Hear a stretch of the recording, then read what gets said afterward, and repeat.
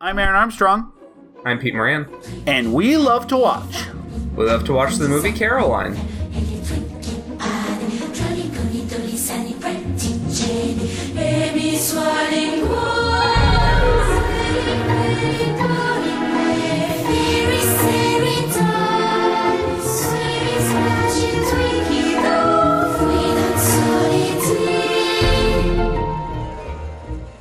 It's Coraline.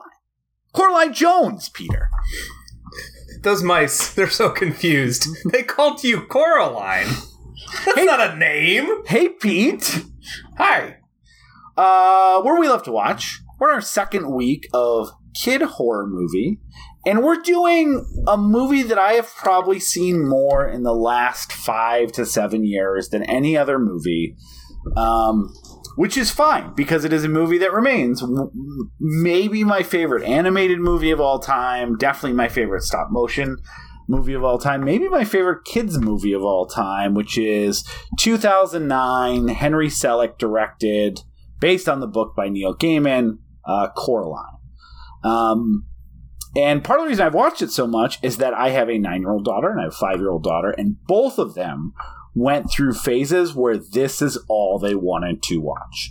My oldest got a Coraline doll that was really cool. I mean, that was it. It was just watching this over and over and over and over. And then my 5-year-old saw her watch it, and as she moved on to other things, which, FYI, parents, if your kid's watching the same movie over and over, it eventually goes away. Even kids burn themselves out on it.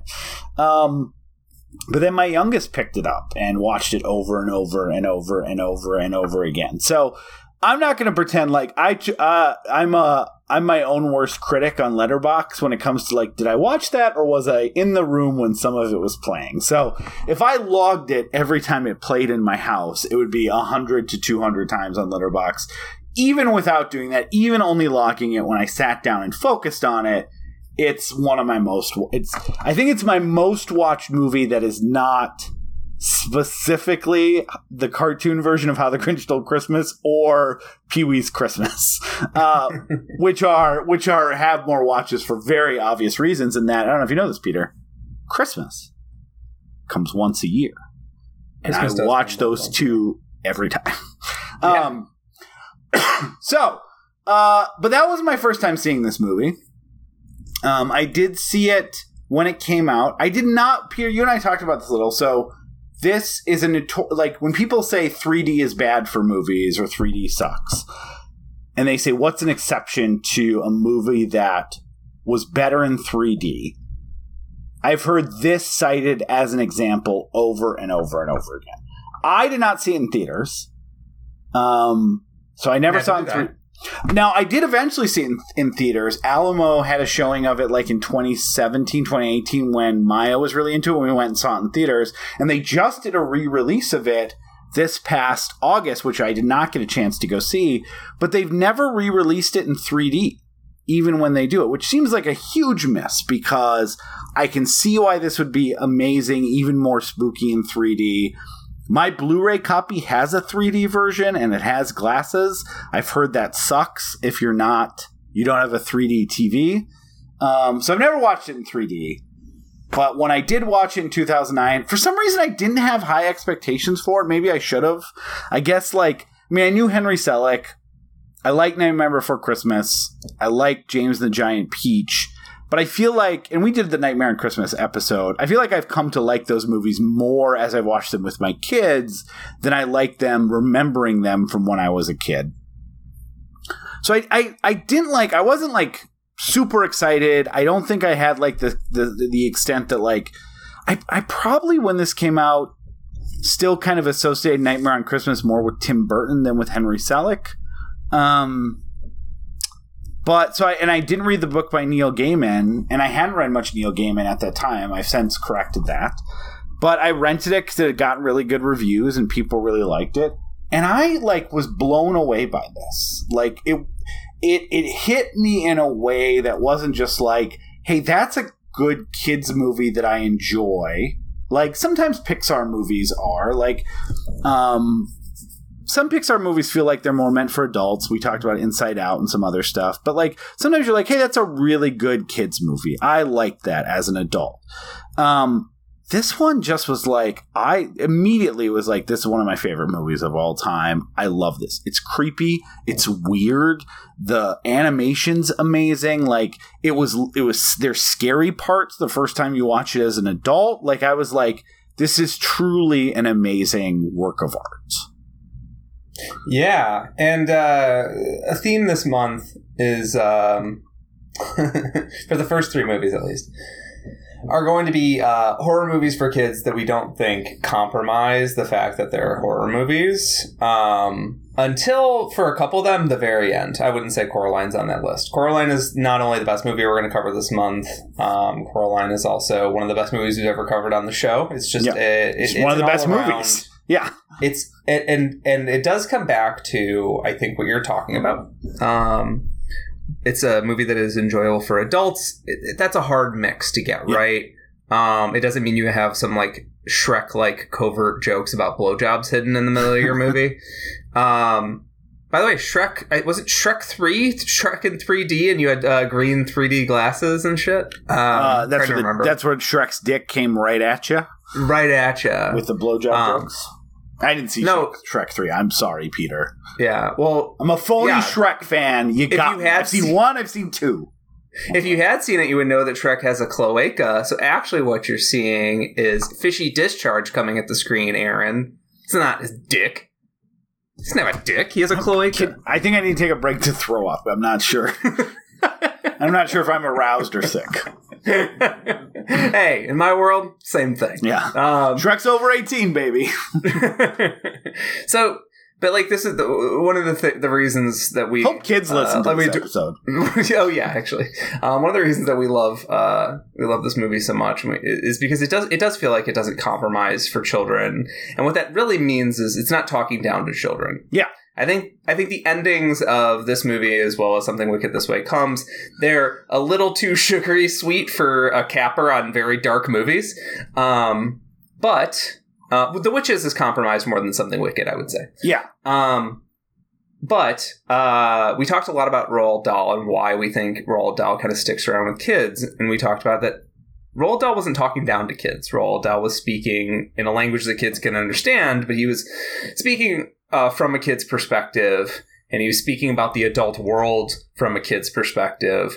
And Neil Gaiman, who has written across all sorts of genres, all sorts of mediums, and to all sorts of audiences. Some of his work, like American Gods, is like very sexual and very adult. But he's also done like kids books and stuff. Yeah, my kids and I have a few of the like. I traded my dad for some goldfish, or Who Spilled the Milk, and I probably have both those titles wrong because I'm forgetting them. But yeah, like they have a Mirror Mask or something like that. Like a lot of good kid stuff. I also, since about 3 or 4 years ago, read through all the Sandman stuff and was just like, this is one of my favorite things of all time. Huh. Which apparently people like that Sandman show. I've been meaning to watch it. I've heard it's good, and it got. I don't know if the actors or writers are ever coming back, but if they do, it was renewed for a second season, as far as I understand. And who knows what those renewals mean in a post strike world? But the point is that Neil Gaiman wrote this book. It became one of those books, like a Roald Dahl book, that like if you didn't read this book when you were if you're a millennial and you didn't read this book when you were 8, you have a friend that did. It's one of those like. Those perennial classics, older siblings give them down to their younger siblings. Like, it's one of those books that's like has a little bit of that cult cool cachet, but also sold a lot of copies. And Neil Gaiman recently, I think it was on Blue Sky. There was a question of him, which was, you have a lot of your work has been adapted, and it's in various formats. If somebody had to experience your work for the first time, how would you recommend they go about that? And for Mirror Mask, he was like, read the book. And then for Coraline, he was like, watch the movie first, and if you fall in love with the movie, go ahead and read the book. Yeah. Like, he was such, and it's to note, this is not him saying I did such a killer job on the script or whatever. he met... Well, script was written by Henry Selick. Yeah. And he started shooting the shit with him. And Henry Selick said, I don't know how I'm going to make this into a movie, but I want to. In 2002. And he basically said, you know what, Henry Selick? Take it. Yeah. Do whatever you're going to do with it. And he was basically, it sounds like he was pretty much hands off from that point. So somebody completely hands off from a movie. An author saying, actually, just watch the movie, clearly means not only does he identify with it as part of the work or descendant from his work, but that it somehow captures something that his work doesn't, or it somehow captures something he wants to share with the world before he even shares the direct work with you. And I think that's a really powerful way to share a recommendation for a movie, which is like the author himself prefers the movie that he didn't work on to his book. At least for first-time people. Yeah, so I want to talk about like that idea of a movie that kids and adults enjoy, what it typically means, and why I think this is, even in those rules, an exception, and why it works so well for kids and adults. So usually when you say it's a movie that both kids and adults can enjoy, what you mean is that either the themes resonate with children or adults, and then there's something else that hooks the other one. So a good example of this, Pixar movies are a great example. You can start parsing through. Most of those movies, the Pixar movies, minus probably like Cars, are actually movies with themes that resonate closer to adults. You look at Up, right? Up is a movie about growing old, losing your spouse, and like what comes next in a chapter of your life. You look at Inside Out. It's about like, it's about being 13 and having a bunch of emotions and being a parent and not know how to deal with that. Like it is, maybe it's a movie that 13-year-olds that watch that movie or 5-year-olds recognize the theme. I actually think it's more of a movie about childhood from an adult perspective that adults feel a connection with. Toy Story, the Toy Story movies are a great example, especially Toy Story 3. That is a movie with theming that resonates with adults, not children, right? That is about like giving up your toys. If you're a 5-year-old seeing that, you might like Lotsa Bear, you might like Barbie, you might like all that stuff. There's a lot that you're going to enjoy. It's bright colors, it's fun, there's funny dialogue, there's action figure type characters that you want. All the themes in that movie are not going to resonate with a 5-year-old. When we talked about the work of Roald Dahl, The Witches is about being a kid from a kid's perspective. You and I can watch that movie and go, I remember what it was like to be a kid. I remember what it was like to have those feelings. We can watch all of the special effects makeup and the performances and have a really good time with it. That is a movie where the themes itself are meant to resonate with a child. And what makes Coraline so special and so different from so many of those movies that usually have a theme that resonates with one or the other is that this has a theme that and characters and a story that resonates with both children and adults differently. If you're a child and you're watching this movie, you are seeing a girl who feels like, again, very Roald Dahl perspective, my parents are boring. They're doing things that I don't understand or I don't care about. They don't love me in the way that I want them to love me. They're not showing me affection or spending time with me in the way I want them to do that. I would rather go explore a magical world, right? Alice in Wonderland, everything else. That is about, if you're a kid and watching that, you're feeling like, yeah, being a kid sucks sometimes. You're stuck in a house, you can't go play in the mud, and you're going around and just trying to find adventure. And this kid finds a cool adventure. So if you're a parent, she got dragged across the country by her boring ass parents. Yeah. She doesn't have any new friends except for this weird kid that she actively pushes away.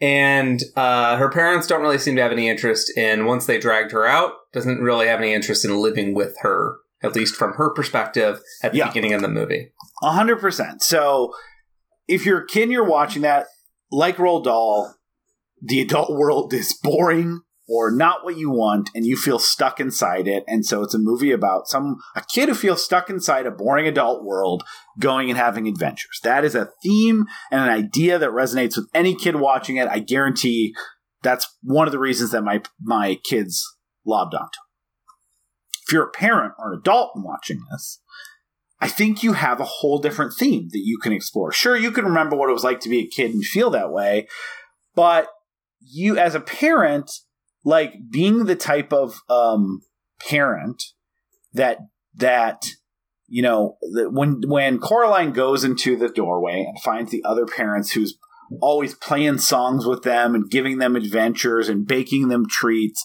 and creating this magical world, that is the ideal that you have in your head of what being a parent is like, your ideal version of parent. I want to always be having fun with my kid. I always want to be going on adventures with them. I want to have great meals that I'm baking for them, like, you know, never boring stuff that they hate eating, and it'll be healthy or whatever else, but we're going to do all this stuff. And like the recognition of what you want to be as a parent, which is like the other, like consistently, like, you know, that kind of thing, besides all the evil and killing kids stuff. We'll get there.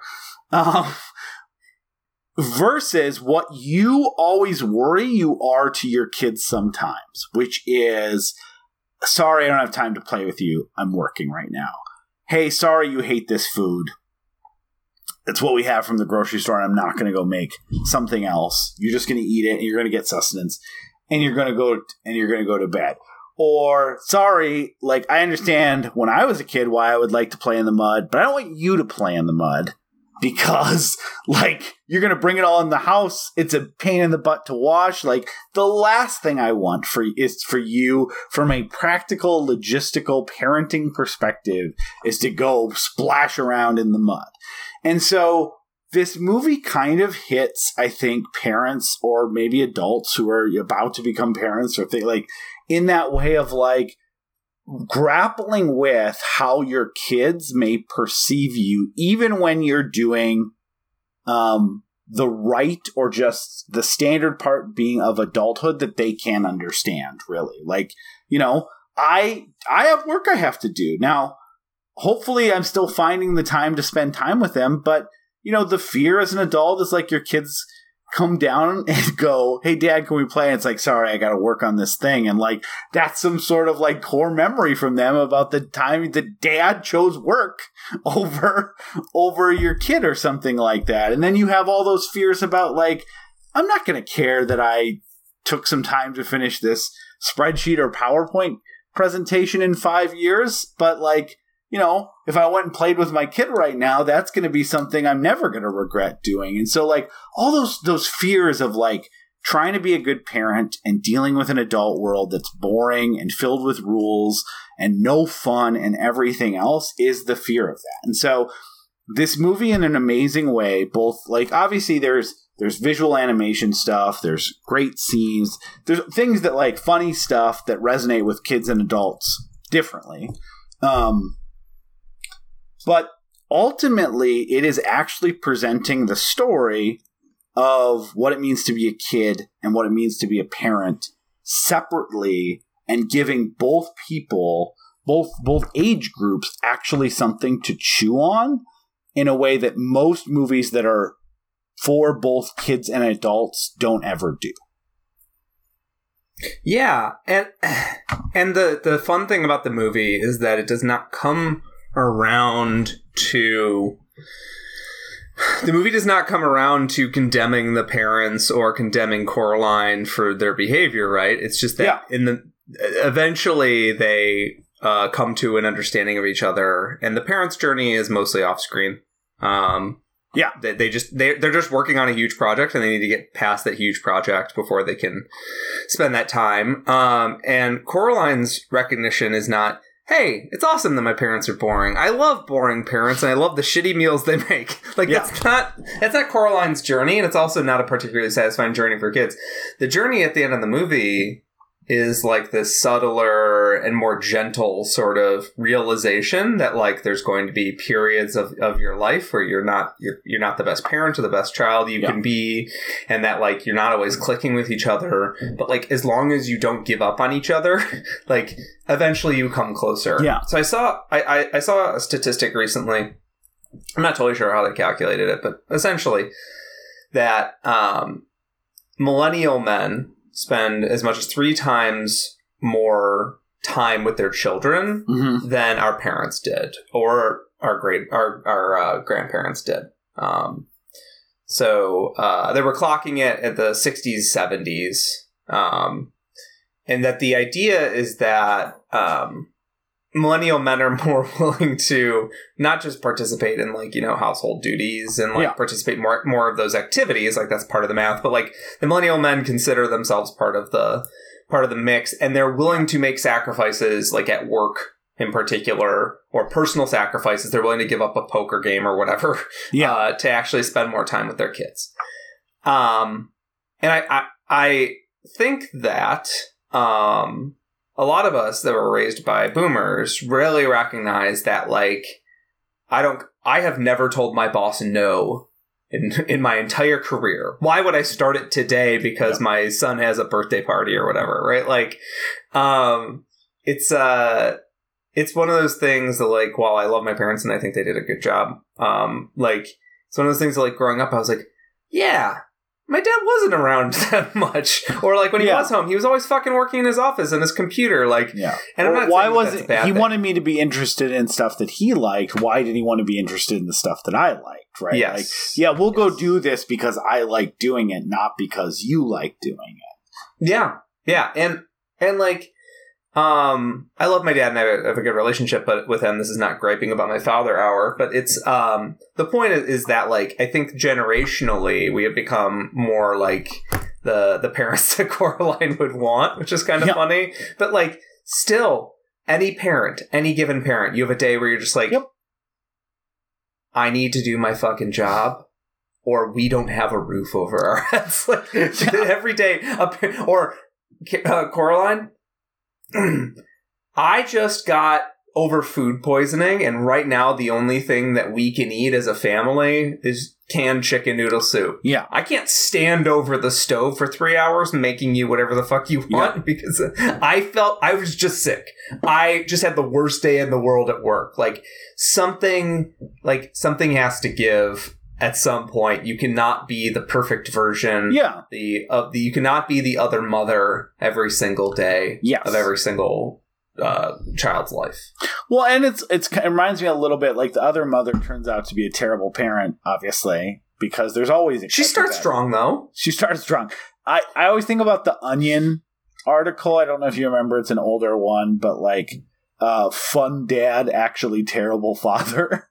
Like, you know, that there's a balance to all those things. And yes, and obviously that's also the Mean Girls thing. I'm a fun mom. Yeah, you like anyone that introduced themselves as a fun mom or dad is suspect because like you're not going to be friends with your kids, right? And like having expectations to be friends with your kids are wrong, and you know it also like it's making them seem like you're equal with them. You have a degree of power over your children, especially in their younger years, that if you act like you don't have, or that like they understand that I can ground them at any time and take away all their stuff, but we're buds, like that's not the relationship you have with your buds. I'm sorry, like Peter, we're friends. I can't ground you from podcasting if you do something that upsets me, or I don't like have the hey, just stop texting me for now, I'm in the middle of something, like why can't you just calm down or something like that. And so like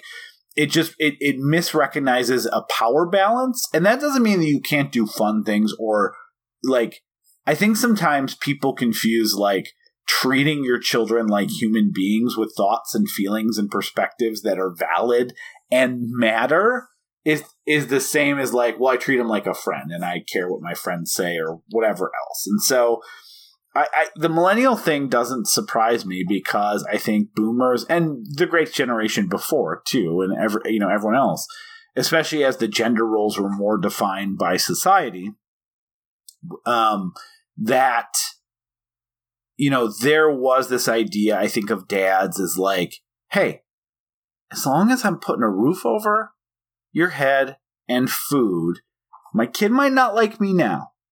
But later on, he's going to look back on this and he's going to go, wow, my dad slaved away at that office to put food on the plate and and a roof over our head, and go on a family vacation, once a year or something like that. And so my kid's going to look back and be in awe.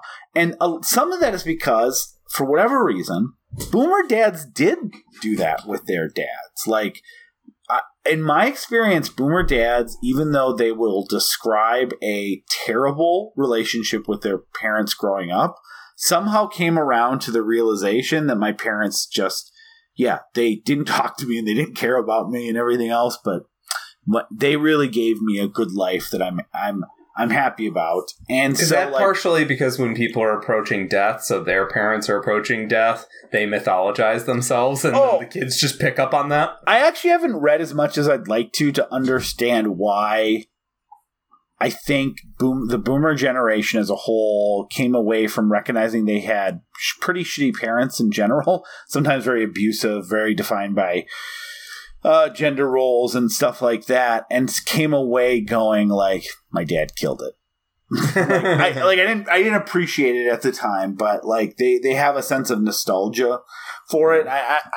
I've read a lot about boomers feeling that way, and I've recognized it in my own life, but I'm not entirely sure why they came away with that. And I think they expected the same thing and then saw like incremental improvements through that, right? Is it because their great grandparents were such shitty parents? They were like, Dad never hit us with a shovel. He only hit us with his belt, and only when he was really angry.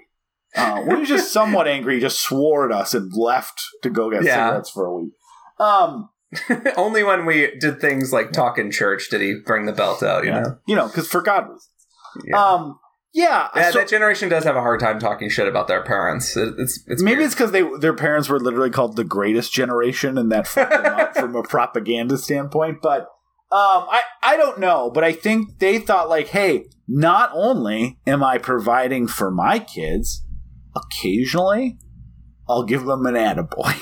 And like, that's so much. My parents never gave me an attaboy, and I love my parents now. So I'm doing some attaboys, and I'm providing. My kids are going to look back and love it. Instead, we all looked back, not all of us, this is broad generalizations, I get it. A lot of us looked back and went, what the fuck was that? Like, I don't care that you put a roof over our head. That was your job. That's what you signed up for, to have kids. Like, and maybe it is something about like the idea of like pro-choice and like people choose to have kids, and I think our generation was raised more on that, and so we have a little more of a, hey, you chose to have me, dumb fuck. Like those things like food and shelter and clothing and working and paying bills were the minimum that you had to do to keep me alive. And so like, I'm not gonna look back and be grateful for that part. What I would have liked is occasionally caring about my feelings in any capacity. And so like I you know who's also ungrateful? Every dog I've ever had. Yeah. You know who's also ungrateful? Never wrote me one thank you note. Who's also ungrateful? My car. I change the oil on that fucker twice a year, and it never thanks me. Yeah, I and again, I don't know if I've actually read some interesting things that like the commonality or the cultural acceptance of the idea that like having children is a choice as opposed to an obligation is like very responsible for some of those changing dynamics, because like if you couldn't get an abortion, you couldn't get birth control, kids, and you got married, kids were almost not a choice. So it's like, hey, I'm doing pretty good keeping all 6 of these little fuckers fed that I didn't even want in the first place. Whereas like for our generation, we see having kids as more of like something we can opt into or not opt into or change our minds about when we want to opt into. So we kind of recognize that like it's not a privilege for parents to do the minimum of parenting. That's the expectation. And then like the rest of it is the responsibility to like put effort into raising a well-rounded kid. So I do think that is fundamentally the difference. Yeah, perhaps. So I want to jump back a little bit, because we're definitely going to come back to the themes of parenting and what it means to be a kid and the perspectives there, because we're going to walk through the fucking movie. I also want to I want to talk about the context in which this movie was made. Obviously, similar to The Witches, the key creator behind this, so I guess Jim Henson in The Witches case, but Henry Selick in this case, got the rights to make this movie years before they actually did. And it wasn't like in 2003, Henry Selick immediately started making little Coraline dolls, right? There was discussions during this window about whether or not it would be a live-action movie, which...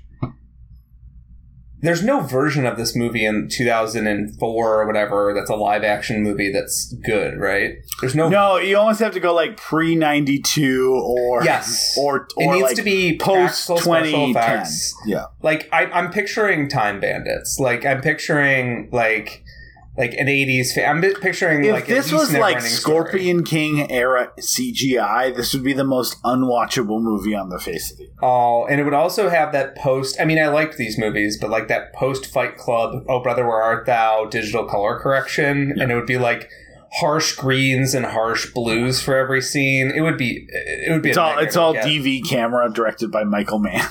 I don't know where she is. Honestly, I don't know where she is. I have less of an affection of those movies than you do, but I love those movies. But anyways, the point is, I don't see a version of this that was live action in 2004 that was good, because that was the era where they were like, computers can do everything. And they actually, in 2004, they really couldn't. They really couldn't. Someone should have said something. And this movie is instrumentally huge for a number of people that are kind of Hollywood legends, and a number of institutions that are Hollywood legends. Like, so obviously, this movie came out of Leica. Mm-hmm. Leica, excuse me. And Leica is it's like Aardman, Leica. Like, who's doing stop motion? Yeah, with this legitimacy anymore, right? Like, there was a brief period of time where Tim Burton thought that his return back to, relevance was through stop motion animation movies. He made a couple good but not great ones. I like Frankenweenie and I like Corpse Bride. I don't love them. I think people are way too harsh on both those movies. As someone who watched them, they're both fine. Year. I watched them both last year for Spooktober, and I was like, why are people so mean to these movies? They're stop motion animation movies. I do think we get like one every 5 years. What are you doing? But those are both 3-star movies, and I think like stop motion animation was something that I didn't have much of an affection for as a kid. I actually sometimes was annoyed by it when it's like, oh shoot, this is stop motion animation. And maybe that's because I watched your first exposure was probably the garbage Rankin and Bass shit, right? I mean, it was that. Gumby shit was definitely in the mix there. Gumby was surreal. The thing I did really like was they did a Frog and Toad series. That had James Earl Jones, I think, like introduced the story that was in stop motion. You can find it on YouTube in like the worst possible copies of all time. But yeah, I think like when I saw that, and then I saw everything I was watching on Saturday morning, whether it was Ninja Turtles or Transformers, or like going to the movies to see like Little Mermaid, I was like, I'd rather just do it normal, Like I didn't. Which even now that's rare. I didn't have the appreciation for it. And I did. I grew up with like Nightmare Before Christmas, and I grew up with like on like Nickelodeon, there were random stop motion animation shows and even dinky stuff, or like was it Kablam? Like there were like shows like that would have like weird little stop motion animation bits. I also grew up before I turned 10. I had one of those Lego movie setup kits, so I was making stop motion animation movies. Awesome. Yeah. Where like a little Lego guy would chase a guy on a bike and then kick him off the bike, and I did grow up, I guess, like just a few years later, and my exposure to stop motion was like strong enough that like by the time that like I started to see Wallace and Gromit shit, I was like, absolutely, this is catnip for me. This isn't ruined.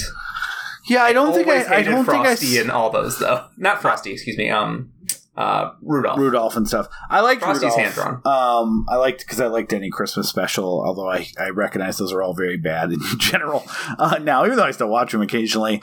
Some good songs. I mean, I think I liked Nightmare Before Christmas. Like I said, I saw it and I liked it, but it wasn't like something we owned, and it wasn't something I watched over and over again until I had my own kids, and it became like after we watch Coraline, we need a break from Coraline. You watch Nightmare Before before Christmas. I think part of the reason those Burton movies get so much crap is that, like, same reason, like, why what was it called? Sky Blue or Fox Studios Animation gets crap compared to Pixar's, because, like, some of those movies are fine, but, like, when you hold them up against Pixar, which, especially for a long run there, was, like, producing, like, consistently some of the best animated and just movies of all time, and it was computer animation. When you see, like, an Ice Age, or you see, like, an Over the Hedge, it's like you're trying to ape a formula that and you're not doing as good of a job. So I think part of the reason that Burton stuff is that obviously Henry Selick did two of the movies that I think people think, oh, is that Burton? I don't know how many people thought Coraline was Burton adjacent, but, you know, most people, I think if you went in the street and said who directed Nightmare Before Christmas, most people would say Tim Burton. And I do think that Laika, what has made, I haven't seen Missing Link, but between Coraline, Paranorman, The Box Trolls, and Kubo, I think Coraline's the best, and, like, you know, I'd go Kubo, probably Paranorman, and Box Trolls. They're all really fucking great. So I do think, like, Burton being like, hey, we almost covered Paranorman this month.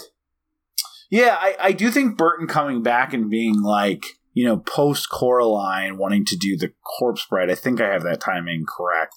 I think it was like, oh, he's trying to get back in on this thing now that it has some popular, and he's kind of doing a worse version of it. So I agree. I think Frankenweenie is secretly underrated. When I watched Frankenweenie, I was like, this is actually really good. Corpse Bride is what you're describing, absolutely. Like, I think Corpse Bride is one of those movies where you're like, I love the animation. Aesthetically, it's really gorgeous. But, like, is this Burton just trying to, like, ring some old bells and see if anyone hears them? I also think Frankenweenie suffered from the fact that by the time that movie came out, people were just done with Tim Burton. And I 100% agree. That was like when Tim Burton had, like, completely lost even the people like me who are like, oh, maybe. Still interesting visualist, yeah. But I do think Frankenweenie's probably the best movie he's done in 15 years since Big Fish. I'd have to look. We did a Burton, like, holy shit, it's shit for at some point, but I mean, Frankenweenie is okay. The last thing I want to talk about before we get into the movie more proper is that just a quick. Have you read the book?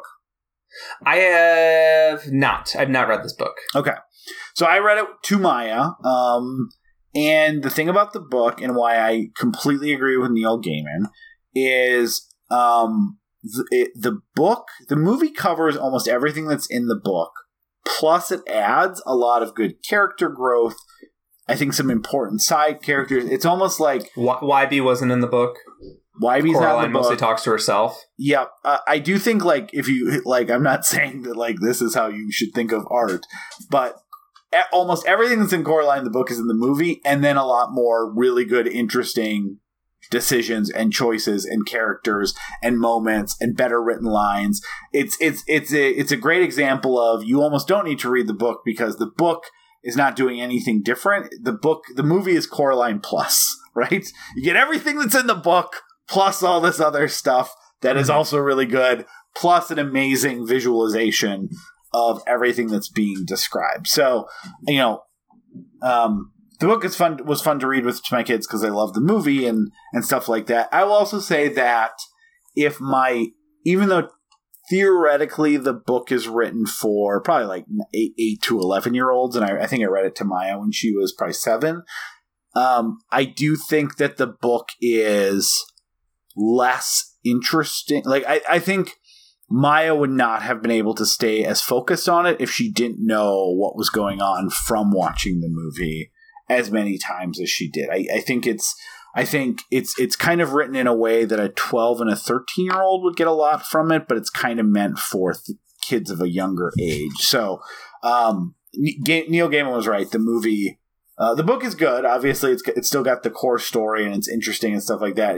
But it's one of the rare things where you should almost read the book first because you're going to like the movie more. I would be surprised if I met anyone that thinks that the book is better than the movie. Normally it's the opposite. Normally they say, hey, go see the movie and then go read the book because the book is going to be so much better. This is a rare inverse of that where the movie is so much better than the book that reading the book after the movie feels superfluous in a way that sometimes people feel the reverse. Yeah. I'll definitely get to it in the next few years because is that what you got from that? I'll have more opportunity. Right. Just said, don't read it. Just watch the movie again. No, it's fine. I think. Yeah, I think it's also important to note here that like we're talking about Henry Selick, who has made his career as a diehard animation dork, and he was brought on when Leica was formed and they decided they were making full-length stop-motion animation pictures. He was brought on as like a guiding artistic voice. When the money came back in through Travis Knight's dad, through Chili T's dad, Henry Selick was part of the journey to be like, let's use these immense resources to like make this industry exist and to get these fucking animators working because the industry was too inconsistent for them to be working. And a few of the projects that Leica took up over the years were literally just like, we have immensely talented animators not doing a fucking thing right now. Yeah. Like, let's just start production on something and get it rolling. So we can keep this shop together and keep this journey together. So Leica is truly like it's like it should be state funded. Like it's keeping a particular art form alive. I'm glad that everyone always constantly thinks about shutting it down. So I'm glad to see they have 2 upcoming movies in production, especially considering Missing Link, which was their attempt to like finally get a big hit, not just a modest one. So they invested more in the budget. They brought in all these other people. When you look at the budgets for like Box Trolls or Paranormal, they're like 60 million and they made like 70. Or Kubo, they made anywhere from like 70 to 120. So like break even or a little bit more. And then they put 100+ million into Missing Link to be like, we're doing it. We're going to have a big hit. And it made $26 million worldwide. How did Leica and Aardman, just both of them, every time they're like, we're going to make something big for everybody, and it ends up being fairly middling and for what it's worth, I'm sure the reviews didn't help. It's the one I haven't seen because everyone's like, I haven't seen that one, and I have not seen Box Trolls actually. Box Trolls is really good. You should. Is Box Trolls Spooktober approved, or should I watch it after? I think you could watch it for Spooktober. Yeah, okay. It's about trolls that live in boxes and scare kids. Like, I think you can get that one in. Selick took it's not even he's made that many movies. He's been working since he did animation for Disney in the 80s. But he, or actually in the 70s, he did some stuff on Pete's Dragon in 1977, which is his first credit. But then he's always been not that prolific. He did Nightmare on Before Christmas in 93, which we covered on the show. Then 3 years later did James and the Giant Peach, which I just actually rewatched again with Elliot, and she liked it quite a bit. Did Monkey Bone, which I've never seen Monkey Bone. Every few years, someone's like, this has got to be a secret classic that audiences didn't get. And then they watch it and they're always like, no, it's a piece of shit. So at some point I want to get to it because it's the only one of his movies I haven't seen. But it does feel like even people that are like, this has got to be interesting, leave disappointed. It took an 8-year break, and then Coraline came out, and then surprisingly, he kept being attached to random stuff like The Little Nightmares was going to have a TV adaptation, that video game, that 2D like.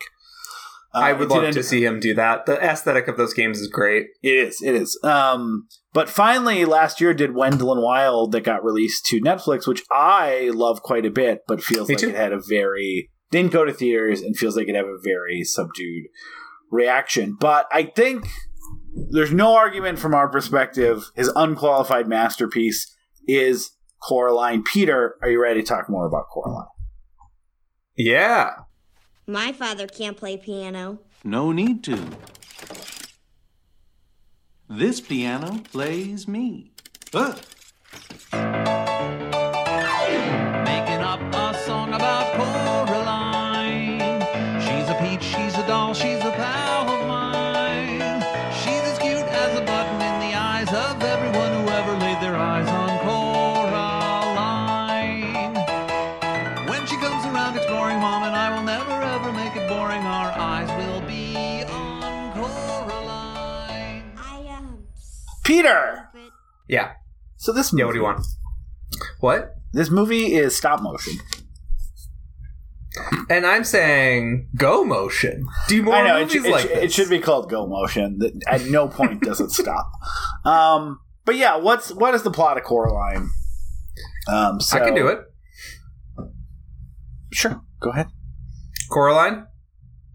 She's a special little girl. She moves from Michigan to the Pacific Portland Northwest area, Hillsboro, which is also where they produce this movie in a massive warehouse. Wow, it's like location nepotism. I mean, it also, it shows like it's a movie that's very, very much about a rainy, sort of dark, gloomy kind of place. And she moved from Michigan. She left some friends behind. And she is bored as shit. She's a little grumpy, and she's also in those adolescent years where she's just like really hard to please, and her parents aren't trying that hard. So no, they got their own stuff. They just moved. They're trying to do a project in gardens and write on old timey computers. Yes, and they have a job starting up a zine for gardening. Her parents suck. I take back everything I said. Yeah, they like gardening. We had to move to start a zine. Okay, Mom and Dad. They like gardening academically, but not figuratively, which is like how most people are like. They like the hands-on part of gardening, but they don't like learning like, okay, to make this plant really thrive, you need this percent oil acidity. They only like the nerdy, boring parts of gardening. They don't like mud. They don't like digging holes. They don't like the actual parts of gardening that almost everybody enjoys. We should say the parents, the voice cast in this is great. Also a very 2000s. Yeah, John Hodgman is the father. Mm-hmm. Terry Hatcher, who was abducted by aliens right after this, and no one's ever seen her again. I like Terry Hatcher a lot, but she just has, she did not. She's got Desperate Housewives money. She doesn't need to work all the time. The Superman to her Lois Lane is a garbage man now. I don't know if that has anything to do with it. It probably doesn't at all, but worth calling out because Dean Cain, Zane or Cain, baby, always Zane now. It went a little insane. Is it Dakota Fanning? Do I have the right Fanning? It's Dakota Fanning. Yeah. Again, this is a very of its era cast. This is Dakota Fanning in her transitional state from like adorable child actor to like doing some weird stuff before she takes a break from acting. Yeah. As opposed to her sister, who did like some child acting, and then she just came on the scene as a weird actor, got it out of the way. Started doing Neon Demon like right at the beginning. They're really like they're Olsen twins, right? Like the Olsen twins had a child career and not much of an adult career, and then their younger sister had mostly an adult career. That's the way it works. You can only have one kid, unless you're a Hemsworth, and then you just don't stop, or a Skarsgård, I guess.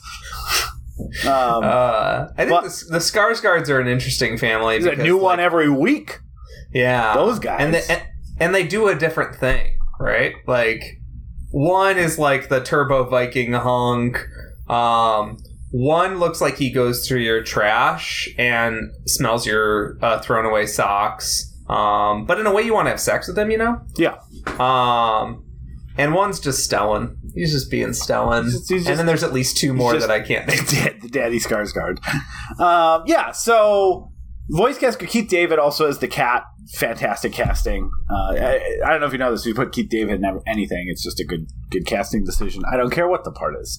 It really doesn't matter. Voice cast though, you're gonna get a home run every time because he has one of the best voices out there. He was also a mainstay in video game voice casting for a while. Oh yeah, he was Saints Row, Mass Effect. He did a bunch of video game series voices, and anytime he's in there, you're like, oh, there's like a video game actor, and then there's Keith David. yeah. 100% right. So she's bored. She finds a well. She meets. Wait, his name's not Whitey.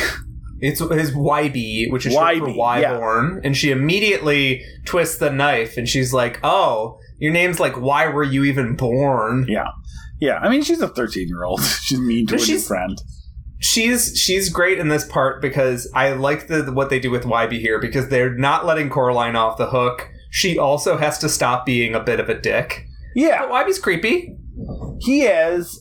He shows up with a mask and a motorcycle, but yeah, he was an invention for this movie, which again is instead of, in a book you get to hear the main character's thoughts and perspective, and this gives her a chance to kind of tell her life to someone else.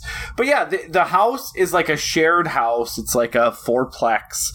The other people that live in this house are like retired Oregon artists that never made it big. I mean, that's I think they're like Russian circus artists. Yeah, there's like a trapeze guy, and then there's like a lion tamer type guy who sets up like what do you call a mouse tamer? I don't know. I think he's an animal trainer. Yeah, he does like a carnival circus with animals, with mice or rats or whatever. And then there's two former like singers who remind me a little bit of the sisters from, if you ever watched Pushing Daisies. Same thing. Would not be surprised if there was some inspiration. I'm not sure which way it would go, but definitely I feel like there has to be some. The book came first, but the visuals of the movie came later, obviously. Yeah, both of my children learned what boobs are from this movie. It is a weird thing. We talked about that. Do you remember when we did the Black Cauldron? Do you remember when we talked about the Black Cauldron and we're like, there's like a witch who like just has the most enormous cleavage in the entire world, and we were like joking about like some backroom Disney executive just being like bigger, and I think that's what happened here. But I did so on this. Gotta have something. The dads, they're having a long day. Their wife was crying at them all night. Take the kids to the movies, Tony. Like, shut up, Maria. I'll take the kids to the movies. And those guys, they're going to be sitting in their seats, bored as shit, watching your movie. Yeah.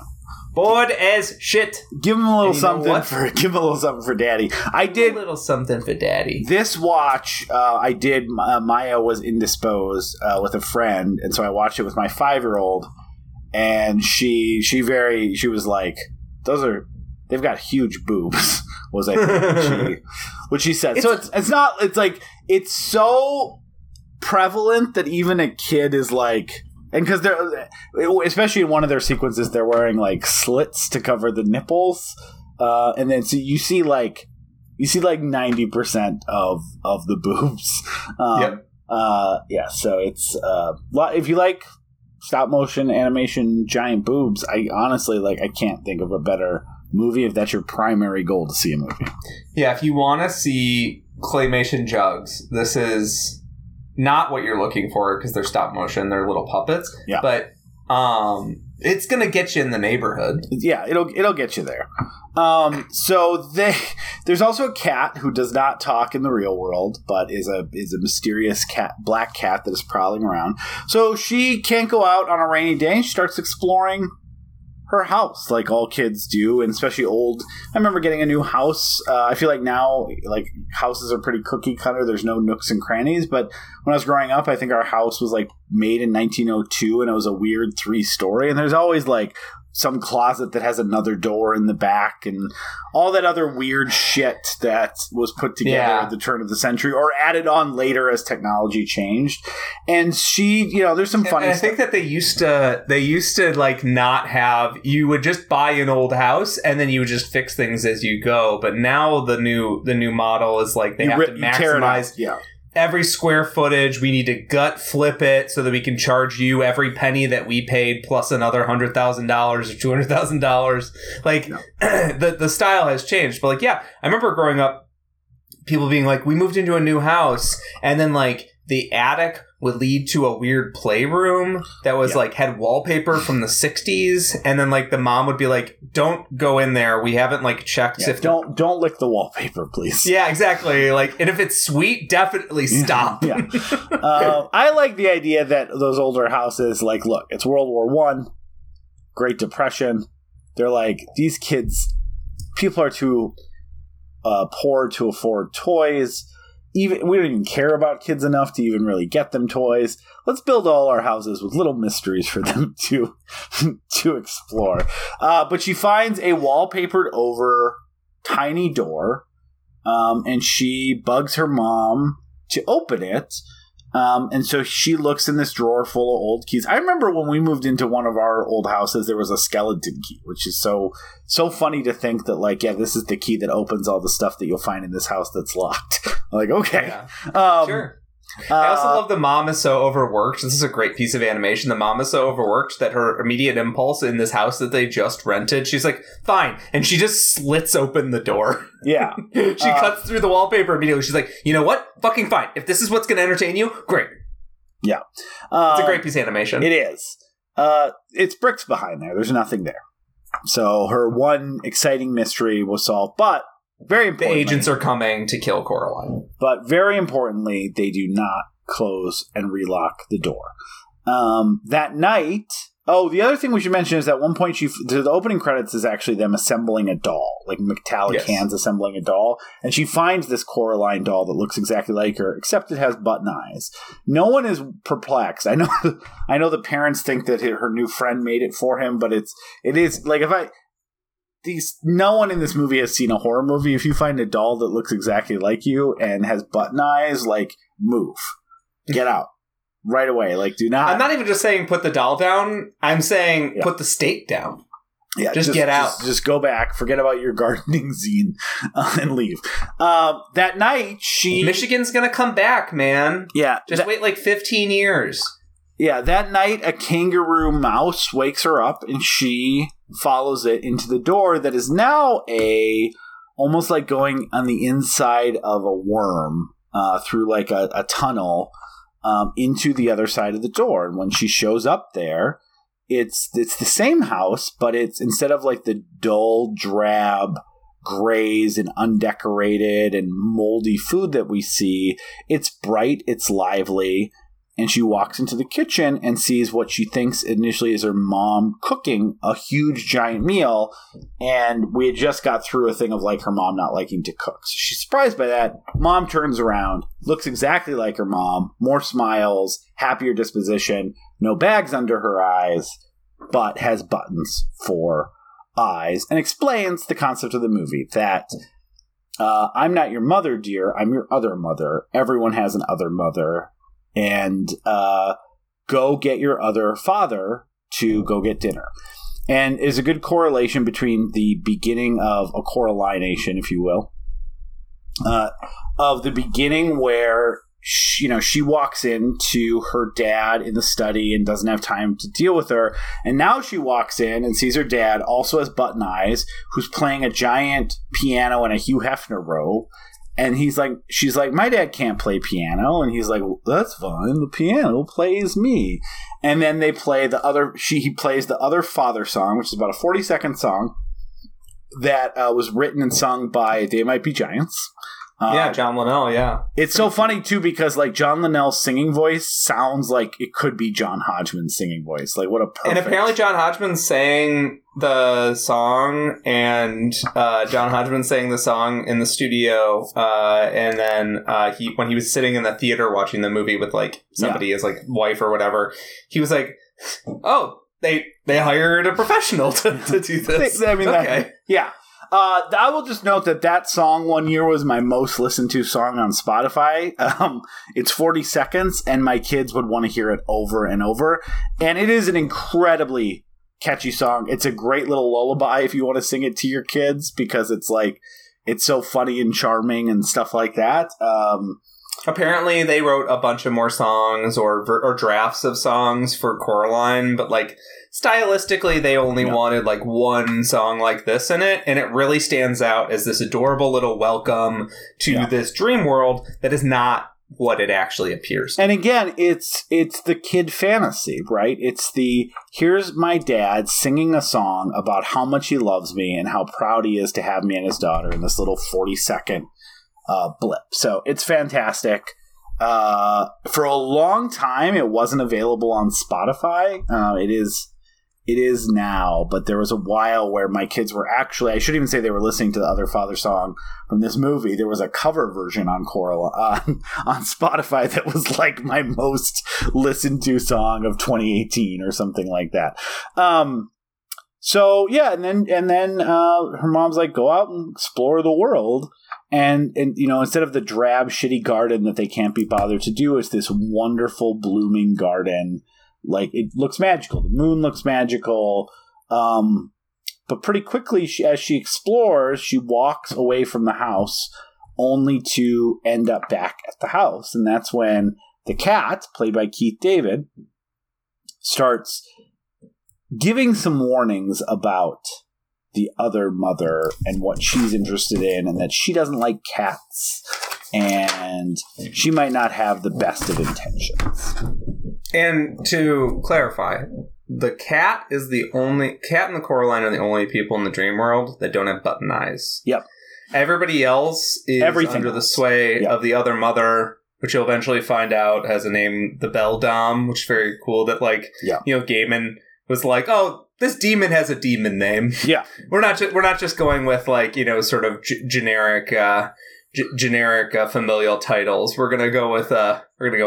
But just skip ahead to that. Like, so the other mother is like a metallic spider demon who constantly, as children move into the house, and again, very heavy concepts for a child. My little kids are watching this. Essentially, like, showers them with love until they commit to leaving their families and their parents behind.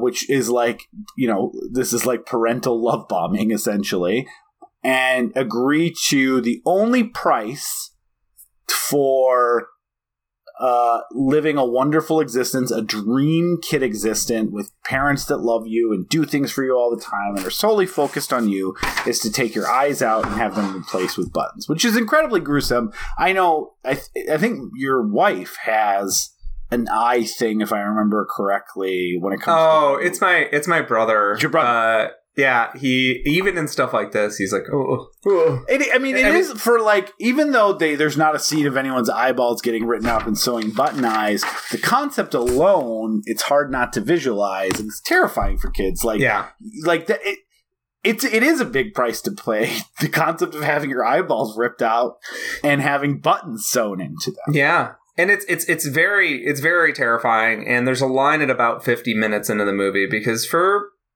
there's an ominous feeling, right? They show you everything is beautiful and sprightly, but they have these creepy little button eyes, right? That's the only real indicator that this world would be off to a kid.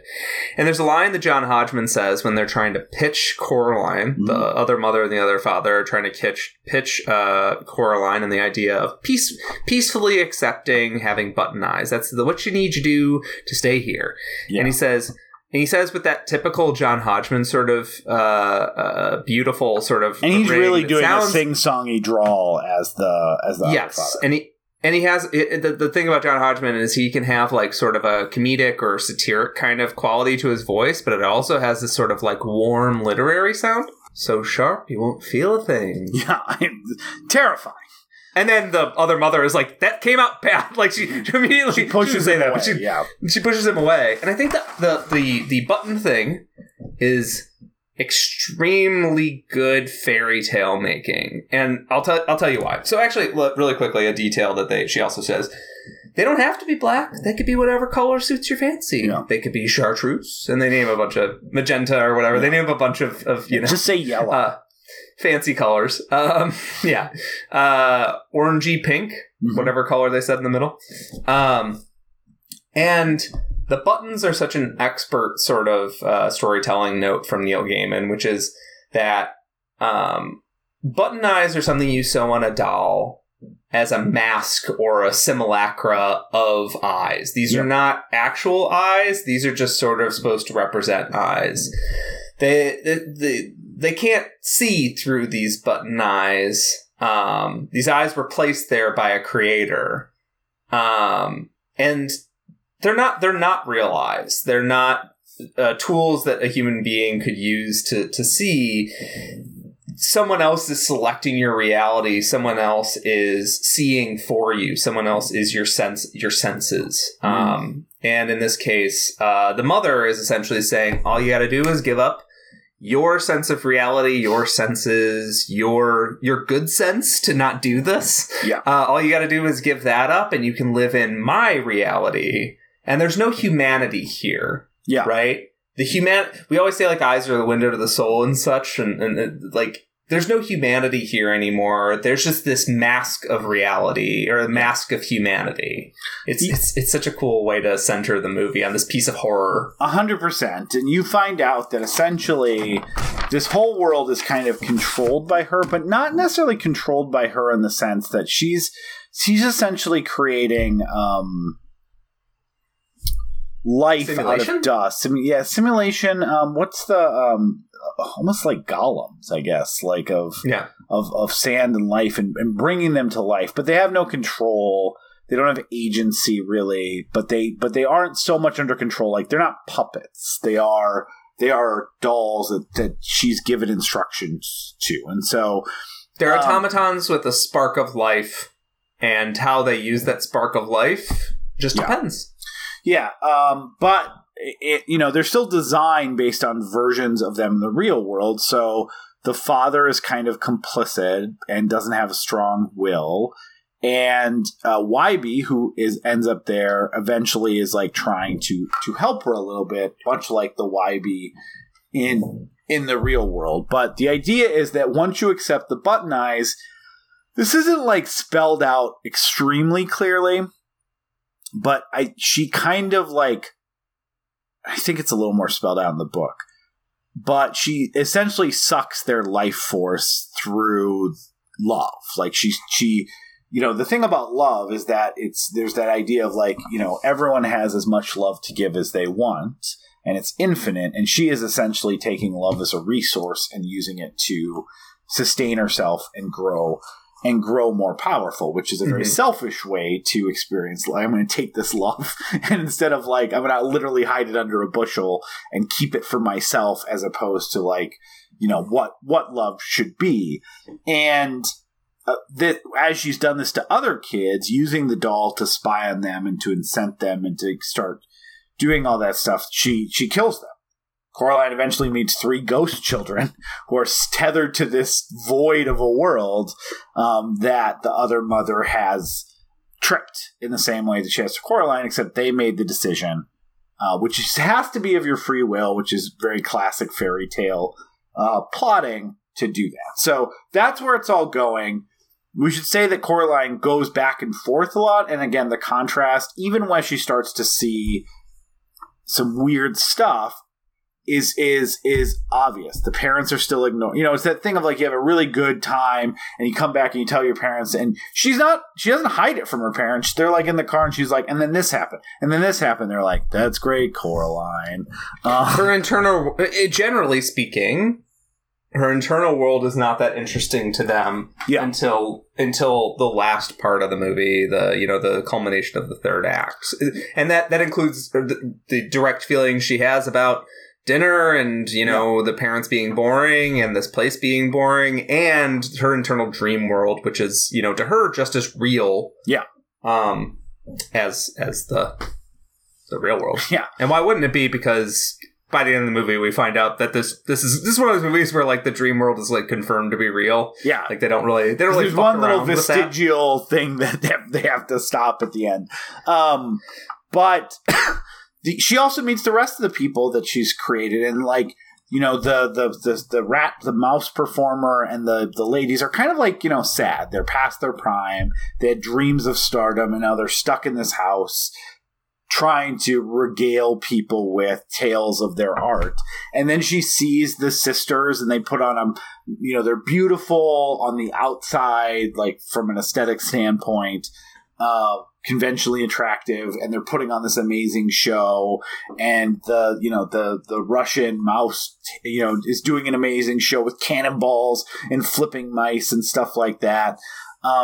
But it's the cat who, after a mouse follows Coraline to spy on her, that kills the mouse and realizes, like, hey, instead of this beautiful mouse, it's a dirty, like, mangy, sick rat.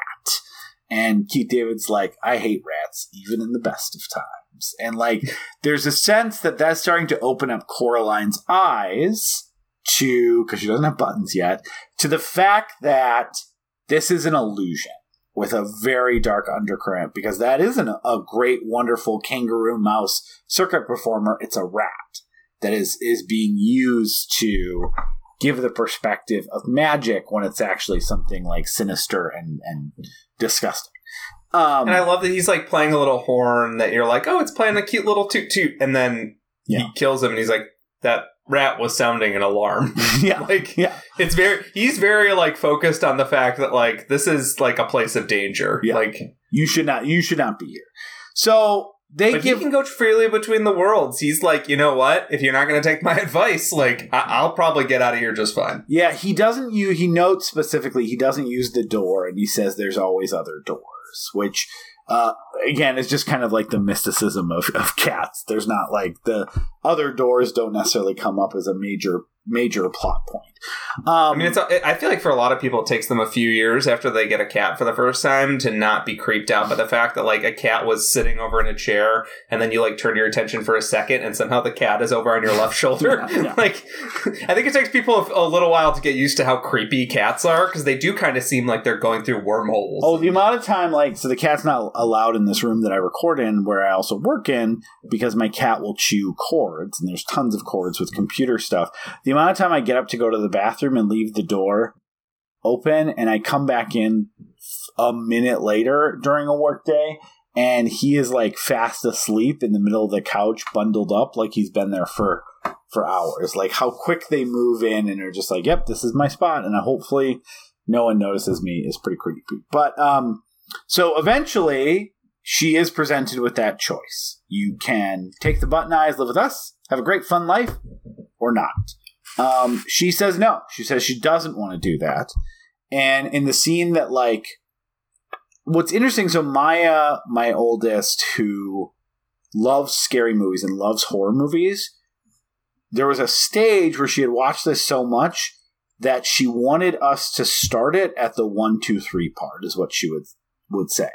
She didn't, like, this part was so terrifying for her, but she also loved it, which I guess makes sense for where she is today and what she likes watching, that she would want to, like, if I can't watch Coraline, I just want to watch the 1, 2, 3 part. So when Coraline disobeys and doesn't get button eyes, that's when everything kind of gets revealed to her. The other mother starts counting, the worst thing that kids can hear.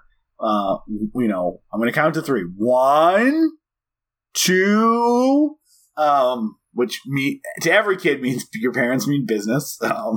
And as she's saying that, she transforms from the cheery facsimile of her mom to a almost like a China doll, mechanical, scarred spider who grows twice as big and cowers over her, and then throws her in jail until she learns to be more polite. But that moment is really good and terrifying and really changes the stakes in a way. And the design on the other mother is fantastic. Like I said, some cross between a broken porcelain doll and a mechanical spider is a really good, terrifying look. And there's an interesting thing where, like, the cat says in the previous scene, the mother either wants someone to love or eat. And it turns out to be both of those. Yeah, like that's why the spider she'll love you until you've been exhausted as a being of love, and you know what? Now it's time for you to get eaten. Yeah. Her playtime is over, which is also why the spider imagery, right? Like a Black Widow, like I'm going to get my eggs, fertilized through you and then eat you for, like, my babies are going to eat you for sustenance, right? Yes. Like, terrifying. Yes. And something that creeped me out this time watching it is when she goes to sleep, because previously that's been like a way to flip the worlds back. Yeah. When going to sleep doesn't work, she like goes to bed and her bedroom blocks the door and she has this horrifying like revelation that it doesn't work. I got a little creeped out. I was like, that is a very creepy idea that like your means of getting back, not only did that not work, but two, you were asleep in this fucked up world all night and you thought you were safe. Yeah. Yeah, you thought you were going to wake up safe in bed. Also happens in this world that she helps YB, and YB apparently was frowning in this world because he has some level of autonomy. And YB has a sewn up Joker face, basically. Yeah, and she can't talk because out. He frowned too much, yeah. And takes the string out, basically, because YB was not being a performative enough little scarecrow or whatever for them, a little puppet for her. And that reminds me just of something that in a weird way, the movie begins with the crafting of the Coraline doll, right? I wanted to come back to this. Mm-hmm. That like, you don't realize it, but the creator in this opening sequence, you think it's sort of like maybe stop motion animators starting off on a warm, sort of gentle note, which it is. Yeah. Or it's them kind of showing off a little bit, or maybe this was a proof of concept, but in reality, that's the Beldam making a little Coraline doll so that she can entrance children into her web. And this idea that they connect with this like creator of this dark simulacra. Yeah. This fantasy world where a creator has ultimate control. and the fact that this movie, inherently stop motion animation movies kind of need to be made by a group of singular nut jobs. Yep. A group of people that have just lost all connection with reality and are willing to be like, we're shooting this in 3D. So shot, doot. Yeah. Shot. The do is a slight adjustment. I mean, or it's sitting and these waiting. These movies take so long to make. Or it's sitting and waiting for a 3D model to make a slightly more wry smile for a character. So you're sitting there waiting for a thing to go like, because the shot doesn't connect together well without this extra wry smile as a frame.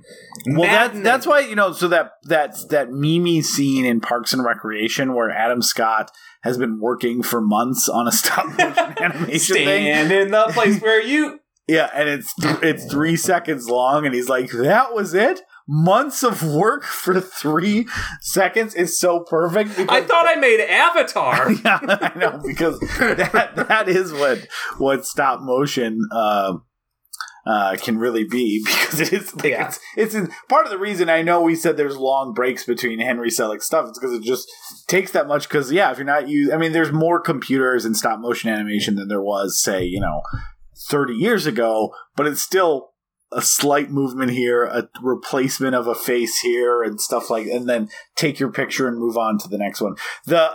My oldest, at one point, there's some behind the scenes. I think it's on Nightmare Before Christmas that was on Disney, and she wanted to watch it because she was just fascinated with it's like, as much as I didn't necessarily connect to stop motion when I was a younger kid, mainly because of what I was exposed to. I remember seeing some behind the scenes somewhere of Nightmare Before Christmas and being like, just seeing how big the set was, what they had to do, or how big the models were, I guess you should say, and just being like, holy shit, like, this is quite the endeavor they do. Anyways, YB breaks her out of prison, and she escapes back through the door and thinks everything is fine, but her parents aren't there. And she goes to sleep, again, hoping that everything's going to be fine when she wakes up in the morning. She wakes up, her parents aren't there. So now she's in the situation where she's back at her house, she's locked the door, she's safe, but there's no parents. And she goes back and essentially learns that the other mother has taken her parents as a way to force it. So Coraline makes a deal. Kind of a fun video gamey end mission here. Like, it really is like, so those 3 ghost children have basically like, I always took it as that they're meant to be like eyes. Like they're petrified eyes or whatever, but essentially in the world is hidden an eye from each of these children that will reconnect them to their remove the buttons proverbially and let their souls be free of this terrible place. And so she makes a deal with the other mother that if she finds all of the eyes hidden and also finds her parents, that she will be allowed to leave, but otherwise, if not, she will agree to sew buttons into her eyes. So she kind of goes back to where she's been before, and some of the horror of the world's been revealed. The garden, the dad is piloting, I guess. There's a really good jump scare because she's using this like scrying stone or something. She's using like a magic, because the world is actually colorless. Yes. She's using like a magic looking glass, just as the prophet Joseph Smith said, and he looked through to see the truth of the world. This is a very Mormon, very respectful of the Church of Latter-day Saints. And he could see the truth of reality. Coraline is able to see that she should go to Brigham Young. The movie ends with her attending Brigham Young College. No, she sees through this thing, and there's a good jump scare where she sees this like red orb thing. Yeah, and I like for a second I was like, "What is the monster here?" And then the dad's like tractor grasshopper monster comes looks like a praying alive. mantis, and she's like, "Sorry, nothing else I can do but try." Like, she's making me basically try to kill with giant pinchers and stuff like that. That's scary. Because he's just a doll now at this point. Like his will is as meaningless as YB's was, right? Yep. Like it's Yep. So and then she goes and gets one from the circus the mouse tamer or whatever is actually just made up of rats that have been, I don't know if did you ever read I think we've talked about this. Did you ever read Sideways Stories from Wayside School? Maybe when I was really young. Love those books. Cannot recommend them enough. If you ever need a great book to read to like a 7 through 11-year-old, because they're just fantastic. There's one story where a new kid comes to school and he stinks and he's rude and he yells at everyone, and then he's wearing all these coats and they keep taking the coats off him. And at the end, it's a dead rat. And they're like, well, that explains it. Right. So that concept of rats. Dead rats piloting or just wriggling around and controlling this body is a good terrifying one. I think we haven't talked we need to talk a little bit more in this section about how good of a horror movie this movie is. Yeah. And the rat thing is genuinely unnerving. There's been a few movies in recent years that have tried to sort of recreate the unnatural movements, and they'll use there's this tall spindly guy in one of the Conjuring movies that has these unnatural, I think Conjuring 2 has these unnatural crazy movements, and a lot of them are just mimicking the strange herky-jerky nature of stop motion animation. The way that these sort of puppets move in these rigid sort of ways, but this thing has this liquidy, strange movements where it walks spider-like, and then it stands up, and then it sags into a thing. And it reminded me of the monster guy in the Dream Door sequence of Channel Zero. It's a specific type of horror that always that's why I like the me. Slender Man. What's that one movie that you recommended that I watched? That was a Shudder movie. And has this terrifying moment of this narrowed it down to 300.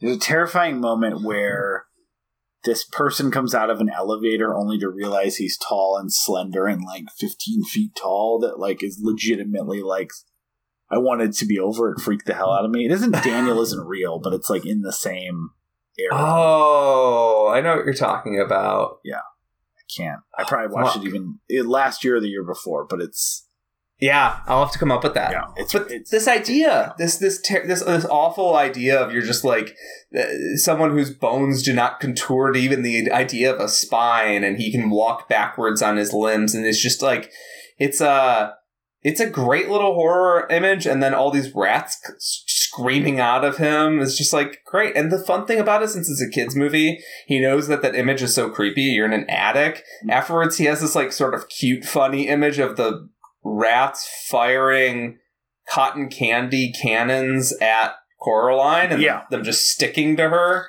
Yeah. Like, and to Wybie.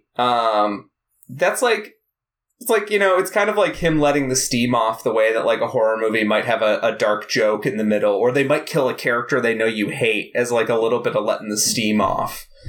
It is directed like a horror movie. I mean, it's very scary. I mean, the whole last third of this movie, my daughter Elliot, who does not have, even though she watched this movie a ton when she was 3, her natural kid inclination towards fear has bubbled up more. So the whole last third of this movie, she's like, maybe that was too scary for me. But she sees her older sister watch so many scary stuff.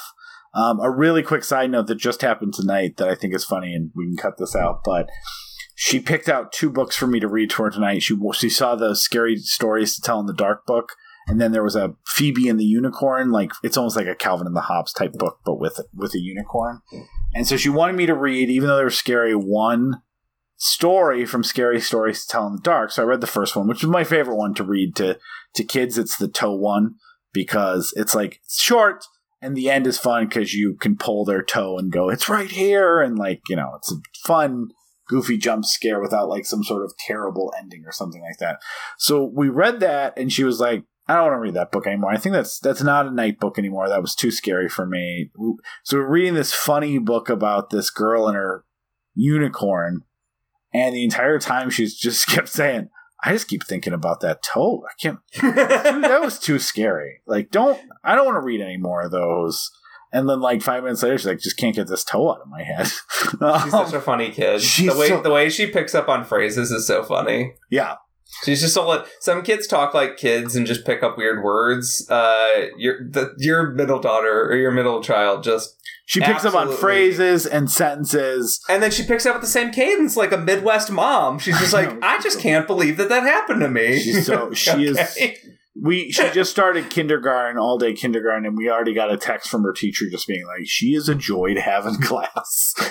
She's very funny. She is very funny. The last thing I took her to a baseball game, so we stopped trying to censor swearing in our house, or like, that's always a tough balance. Like, we basically have explained to our kids, like, swearing's fine. They're not bad words. Like, there are bad words, like slurs and stuff like that, but like, these aren't bad words. But some people can't say them in school. There's like you can say them at home. You can't say them in public because people, we respect other people, and other people would be bothered by that or not like the language. So, we were in the car going to the baseball game, and Elliot started just saying like, when are we gonna fucking be the fuck, like all this stuff. And Maya was bringing a friend who might not have the same rules, and I was like, hey Elliot, can we just as I try to look for the parking garage, can we stop the swearing a little bit? And she's like, I gotta get it out. I gotta get out all my not allowed to say in public words before we go into public. Like, which is such a little kid way of thinking about it. Like, I got all these words I gotta say, but anyway, you gotta burn through all the bullets. She does find all the 3 stones, but not before the moon turns into a button, or the 3 eyes. And so she's like, you lost. You didn't find your parents. And at this point, all the furniture is bug-looking. The whole house is getting creepier and creepier. Parts of the exterior, the facade of the garden have floated out into nothingness because she doesn't need that part of the facade anymore. And Coraline recognizes that the cat is there and hatches a plan to say, hey, meanwhile, she also notices that there's a snow globe with her parents in. So she figures out where her parents in, but the cat is like, she's not going to play by these rules. Like, you can win all you want. She's not going to let you go. And so Coraline realizes that she needs to cheat in the same way too. So she goes, I actually do know where my parents are. They're in the tether between worlds inside the doorway. And that tricks the other mother into opening the doorway to show her that she's not there. And then she throws the cat at the other mother, and grabs the snow globe and the eyes. And then, the other mother loses even the final rest of the house facade. She's like, you little bratty girl, you cheater, blah, blah, blah. And the house kind of folds in underneath itself to be a giant spider web. It's one of the special effects in this movie where if it was CGI, I'd be like, that's cool looking. But like, since it's stop motion, I'm genuinely it's amazing. I have no idea how the fuck did you even come up with that, and how did it get past just doodling on a page stage? Yeah.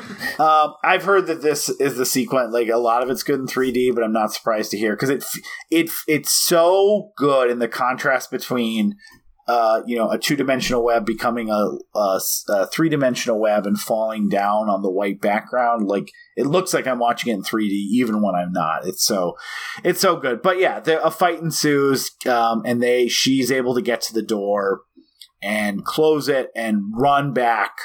Basically closes the mother's hand in the door, run back, lock the door, and is safe. And then her parents are basically there eventually. She goes out and tells Wybie about this, only for the metal hand to escape and still try to get him, which is kind of the good moment of like, hey, Wybie's seeing this is real.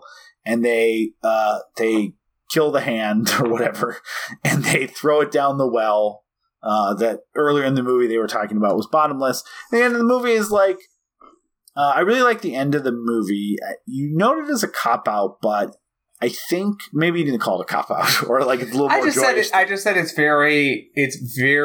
No, I was referring to Something Wicked This Way Comes. The ending of this movie, I think, is very good and earned in its sweetness.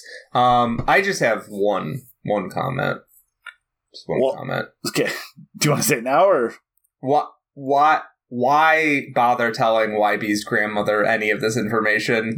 This is not helpful information. No. Your sister is in heaven, as you assumed. Oh. However, she was in because the ghost children for 70 years. The ghost children say thank you after they've been released from the prison, and they're like, go tell your grandmother or sisters in heaven. The truth is so much worse. Yeah. She wasn't a held dimension. He wasn't a held dimension for quite a long time, but she is fine. You knew she was dead. Whoa. Yeah, don't worry. She was killed by a demon. Yeah. The demon put needles into her eyes. Yeah. Well, to be more clear, she wanted that to happen. So really, it was consensual demon eye ripping. Needles in the eye situation, but she learned her lesson and she's in heaven now. I love though the ending is there's a scene that doesn't spend much time on it, but it pulls back that shows a bright sunny day, people tending the garden that looks actually nice, and the whole complex kind of having a big picnic,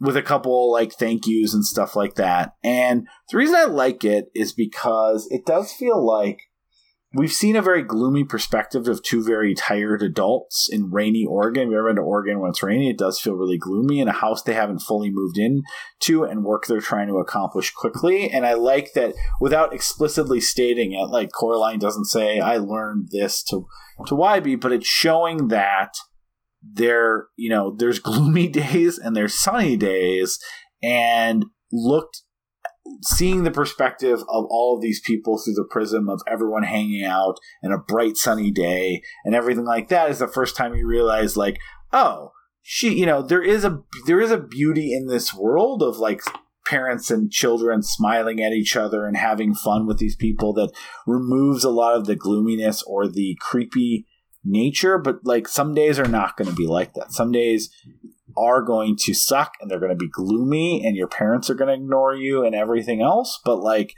just like anything else, you can't have the sweets all the time without a cost from the other mother.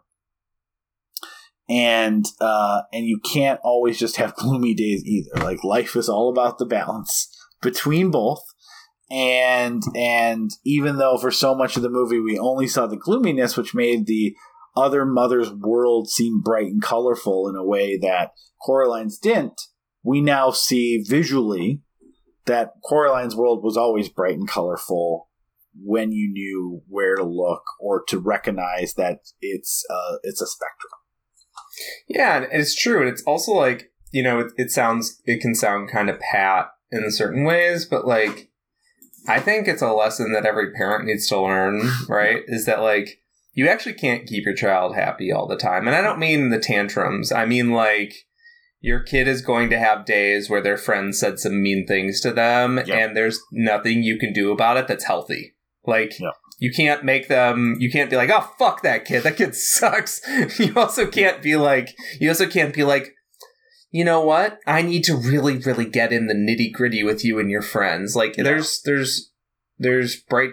days and bad days, and like getting kids to accept that these are seasons. That there's seasons to all of these things, and sometimes that life has this.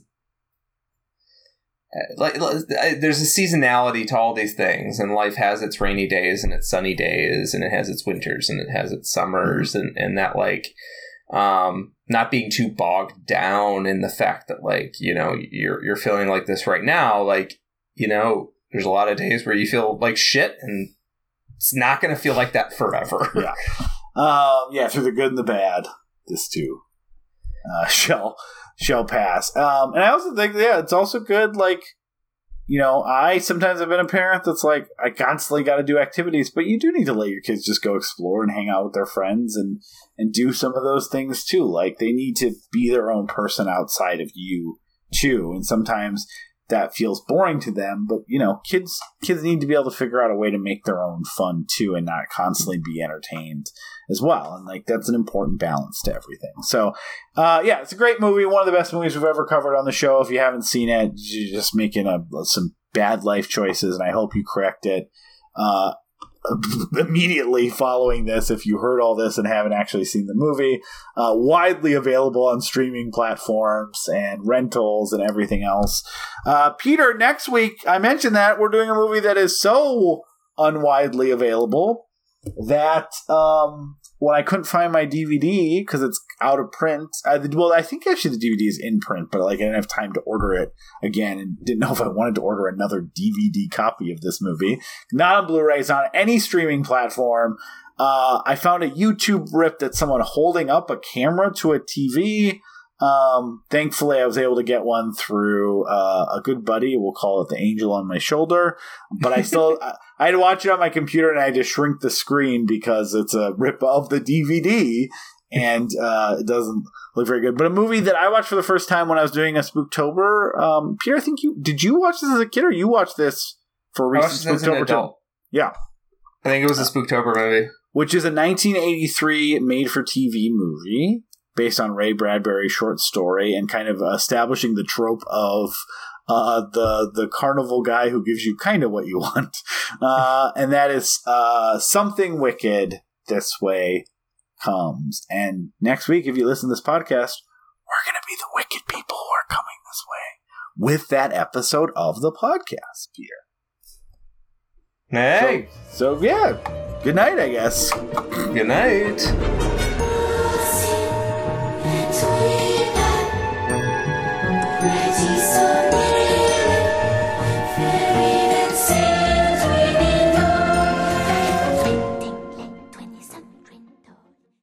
Thank you so much for listening to We Love to Watch. If you made it to the end, hopefully you liked what you heard today. And if you'd like to hear more, please go to patreon.com/WeLoveToWatch. And if you can chip in a few bucks, that would really help us keep the lights on and keep us moving forward. It wasn't an implicit threat by Peter. He just didn't know how to say it. But either way, we'll continue to make more. But it would be helpful as we explain to our loved ones where all our money is going, which is all on server space. If you can't, if you don't have a few bucks to chip in, we totally understand. And you want to support the show, we truly, absolutely would appreciate a review on iTunes. I know every podcast says it, and it's because it really does help, and so every podcast wants that help. So please go leave us a positive review so that when people find this show organically, they hopefully want to tune in and listen. And thanks again for all of your listenership and support and time throughout the years. We really do appreciate you. With kisses and smooches, Peter and Aaron.